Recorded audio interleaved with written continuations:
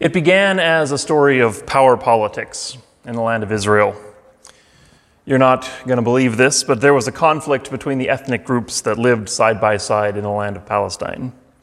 This was, by the biblical timeline, nearly 3,000 years ago. Long history of conflict, indeed. Leaders rose and fell. International alliances were formed and tested. There were land grabs and controversial settlements, and at the heart was a religious conflict between the heathens and the chosen ones. In this case, the worshippers of Baal and the followers of Yahweh. At the heart of the conflict was the prophet Elijah. We're not sure about Elijah's background, but in the stories, he is one of the elite. He has access to kings. He becomes internationally famous with followers and a strong title, and he has great power. He has this connection, direct connection, it seems, with his God, Yahweh, who does great things, miraculous things on his behalf. Elijah the prophet, legendary man of faith even in his own time, now revered by billions of followers of Judaism, Islam, and Christianity. And the first thing that we learn about this guy is that he got hungry. Elijah is introduced in 1 Kings chapter 17, informing King Ahab of Israel that Yahweh was going to bring about a drought on the land. God was blackmailing the king for worshiping the wrong God. Until King Ahab converted from the follow of Baal to the worship of Yahweh, there would be no rain in all of Israel. That was Elijah's prophecy. So he delivered this message to Ahab and then went off to a ravine where Yahweh told him to hide. Yahweh told Elijah that the ravine would have a small stream that he could drink from, and ravens somehow brought him bread and meat twice a day. But eventually the stream dried up, and God directed Elijah to a village beyond the borders of Israel, where he met a woman out gathering sticks to make a fire. She's not given a name in the story. She's known only as the widow of Zarephath, so I will call her Zara. Elijah asked Zara to bring him a drink, and stranger or not, drought or not, the strong customs of hospitality dictated that Zara must meet the needs of this stranger as a guest. As she turned to comply, Elijah pushed further. "While you're at it, I'm hungry. Bring me some bread, too." That was probably within his rights to ask as a guest, but this was a step too far for Zara. "I swear on the life of your God, I have no bread to give. I have only a little handful of flour left, only a little oil.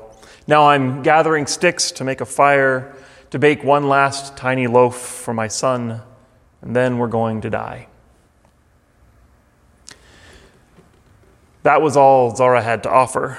She valued the hospitality norms and traditions of her people. She recognized Elijah as a man of God, someone important. She may or may not have realized what was happening at the level of kings and high priests and international relations. But all of that was happening up here, and in that moment, Zara was living down here. None of that other stuff mattered. Not because she was basic or simple or stupid, but because she was human. She was starving. She had a responsibility to her son. They were trying to survive, and that was the only thing that mattered. And that was true for Elijah as well. He talked with kings and held international influence. His faith was strong enough to do miracles, but he still had to eat. He still sought safety from his enemies. He spent lots of time up here. He still lived down here, just like Zara and her son, just like all of us. Remember church potlucks? We would gather at the church for worship. During the service, there would be a few people in the kitchen, keeping the slow cookers going, heating up dishes in the oven. We would be in here in the sanctuary doing our worship thing, the emotional and spiritual and communal highs of praying together, singing together. There would be some guy at the front using big words and talking about ancient stories and deep spiritual truths, and we would all feel sophisticated and knowledgeable, maybe even enlightened. But then you would notice the smells from the kitchen wafting across the room, and your attention would fail, your stomachs would start to rumble, and you would give up caring about whatever the preacher was talking about. Just stop talking already, we want to eat. We live down here.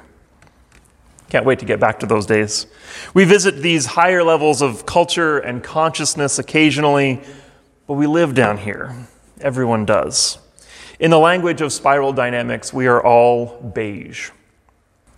As you've probably heard by now, our summer worship series is called Faith of Many Colors, the spirituality of spiral dynamics. And beige is the first space on the spiral. As defined in Wikipedia, spiral dynamics is a model of the evolutionary development of individuals, organizations, and societies. Individuals, organizations, and societies. In other words, spiral dynamics is a model of how everyone and everything grows and develops. Small project. Let's start on the level of individual development. I will be the guinea pig on the spiral treadmill. I was born at a very young age, and at the beginning I was all instinct and basic motor functions. Eating, sleeping, pooping, figuring out how to get the adults to help me with all of that stuff, working out who I could trust to keep me safe and warm, all of that. Staying alive, staying alive. That's beige. There can be a whole lot more going on with all of these spaces. I'm going super simple here to give us a more general idea of the colors on the spiral. So I began life as beige, and after a while I started to figure out that there was this whole other world beyond me, a world full of wonder that I could interact with. It was amazing and magical. Quite frankly, terrifying. There was so much beyond my control, for better and for worse. Life just kind of poured over me and around me, and I'm just there all wide eyes and open mouths. But I had a family where I belonged. There was safety in numbers. And if I played my cards right, they would even give me ice cream and candy sometimes. That's purple, the place of wonder and tribal belonging. As I continued to grow, before long I figured out that there were some things I could control. I got tall enough to sneak candy off the kitchen counters when my mom wasn't looking. And I could do chores on the farm to prove my worth to the family. Eventually they even paid me for the work that I did, and I could spend that money on whatever I wanted, usually baseball cards with a stale piece of gum in each pack. That is red, the space of the warrior. We were a pacifist family, so I wasn't exactly encouraged to be a warrior, but I did learn to use what power I had to control the world around me. I could torment my brother. He was a lot bigger and stronger than me, but I was clever. I was faster than he was, so I could make him really angry and then just run away. There was a lot of red in my childhood. But I really found myself when I went to school. There were neat lines to stand in, all these rules to follow, a whole organization devoted to teaching me my place in the world and how things worked. 2 + 2 = 4. What goes up must come down. Do your homework and earn the praise of the teacher. Stay in line and avoid the wrath of the principal. And as a Christian school, my school taught the capital T truth from beginning to end. Everything was solid and trustworthy. There was great security in that. And purpose. By high school, I made the basketball team. Even though I wasn't the best athlete and didn't score most of the points, I learned how to be a good teammate, how to rebound and pass and play defense. Because what mattered more than my individual success was the success of the team. That is blue. Teamwork, clear lines of responsibility, a shared identity and sacrifice in service of the unity and success of the group. Then, after high school, I went to university. And while I was pretty insecure in leaving my blue high school community, what I loved about university was all the questions that didn't have answers. I mostly studied American history and world religions, and there was so much information that I had never considered before. A whole lot of unknowns. But that was okay, because even the unknown was part of the process of finding out. We didn't know yet, but we could find out. And the journey to discovery itself promised to make things better through greater understanding, invention, technology, all this useful stuff. I mean, other people were studying the useful stuff. I was just studying history, but I was in that same space. And that's orange. Research, data, best practices, all rational and effective and productive.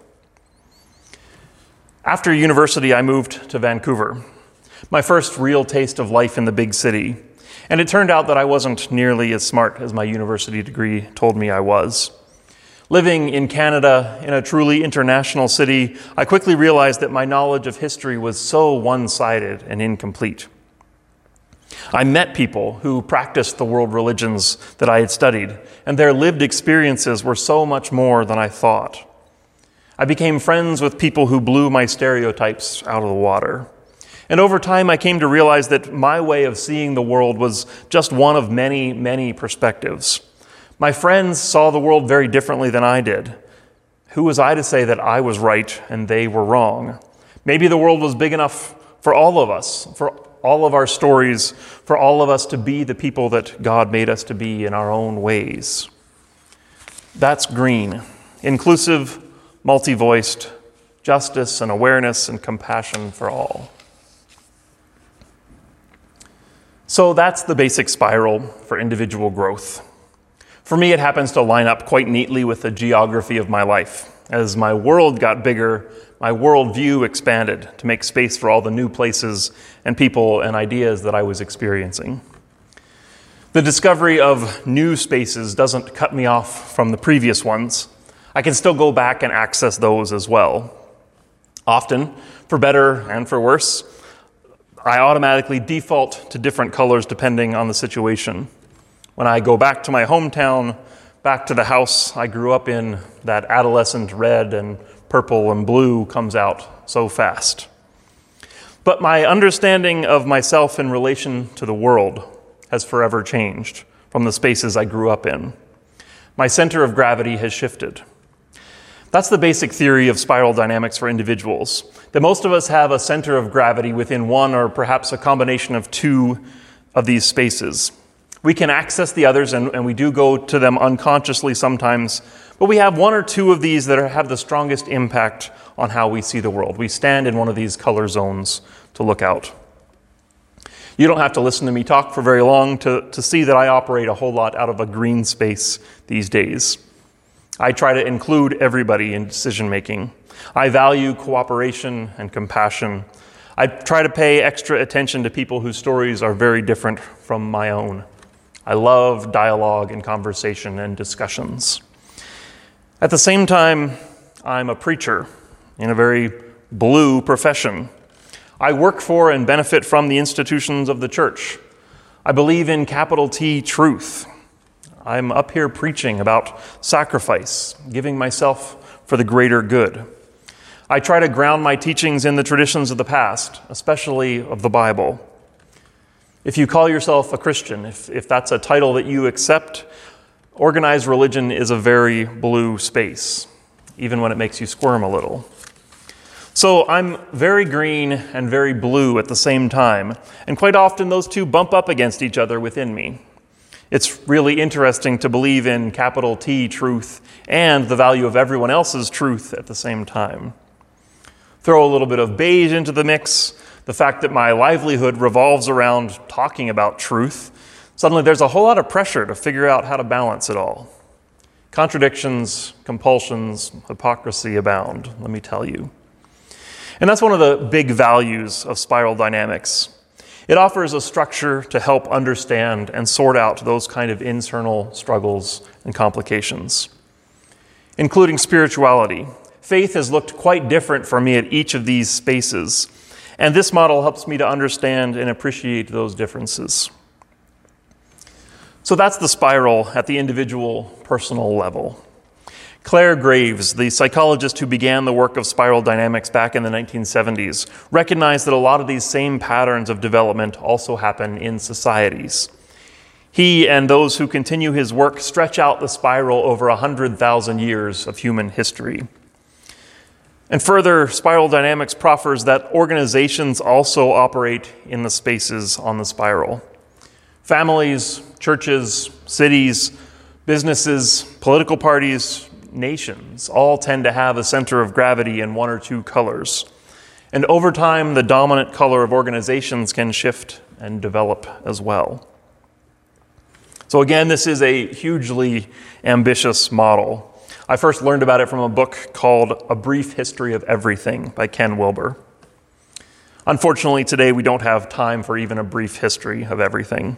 So we can look forward to more about how this applies to organizations and societies in the coming weeks. And if you want to work ahead, in the written version of the sermon, I will link to some of the podcasts and online resources that I've learned about spiral dynamics from, and you can dive into those if you choose to. For now, let's bring it back to beige, the basic space of survival needs and instincts. As I said, we all live out of the beige space. It's the common denominator. In the story of Elijah and Zara, the drought impacted everyone. King Ahab and his royal court were brought to the same place of dependence as the lowly widow across the border. Their resources to meet their needs were vastly different, but the needs themselves, the base level motivation, was the same for all of them, including the man of faith. Elijah is like the number 2 guy in the Prophet Hall of Fame right after Moses. Great acts of power were attributed to him because of his faith. The guy just spent months living in a ravine, being personally fed by ravens. In the next part of the story, he's about to raise Zara's son from the dead. He has resurrection power, as much faith as you can get. And yet Elijah still got hungry and thirsty. His faith didn't remove him from his body. His body still needed attention and care. His faith didn't elevate him to a different level of existence. What made him a great prophet was not replacing his physicality with spirituality, but holding the two together in service to God. That's a story that's told over and over again in the Bible. The unification, the inseparability of the physical and the spiritual. From the beginning in the first creation story, as soon as humans are given bodies, God declares them imago Dei, the image of God. That divine image was not achieved by climbing up the spiral or whatever ideas of progress and maturity and sanctification that we might have in mind. Those journeys had not even begun, and already God said, "These humans are my own. They are good." As the psalmist put it, "You knit me together in my mother's womb. I am fearfully and wonderfully made." Already at the level of beige. Even the purity level religion of Israel was not about getting rid of or becoming less physical.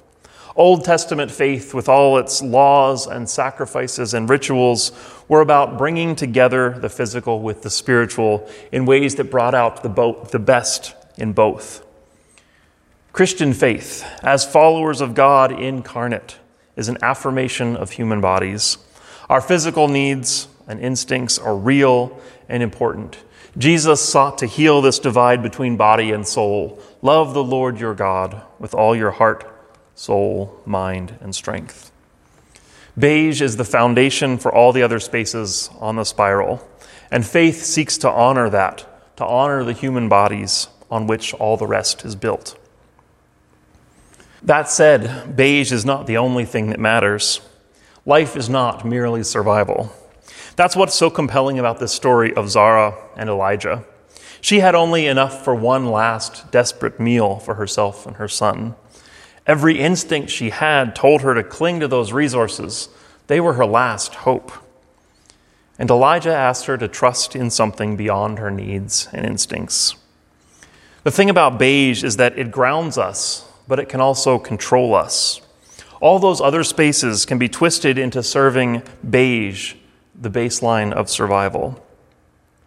We've seen a lot of that during the pandemic. Our other centers of gravity have been co-opted by the compulsion to survive. Science will save us. My church, my God will save us. Equality will save us. Carefully following government health orders will save us. All of those claims, some of those things can make us safer, but all of those claims are generally false in terms of promising to save our bodies, to help us survive. None of those things save us for long. We will not survive, not in this way. And more, this compulsion for survival actually steals the vitality and creativity and power from these other spaces. These other spaces don't exist only to serve the beige. They have their own purposes, their own gifts.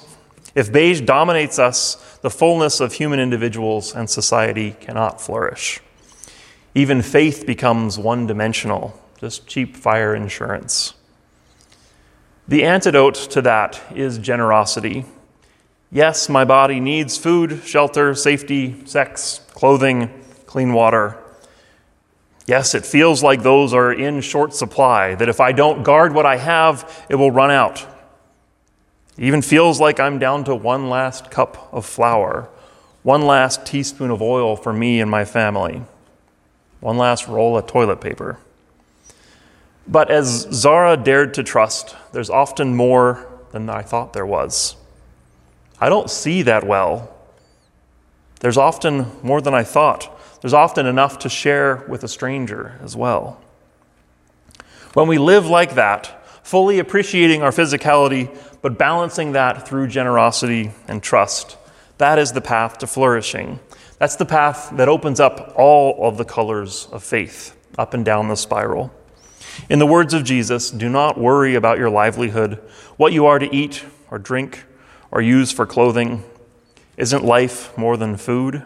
Isn't the body more than just clothes?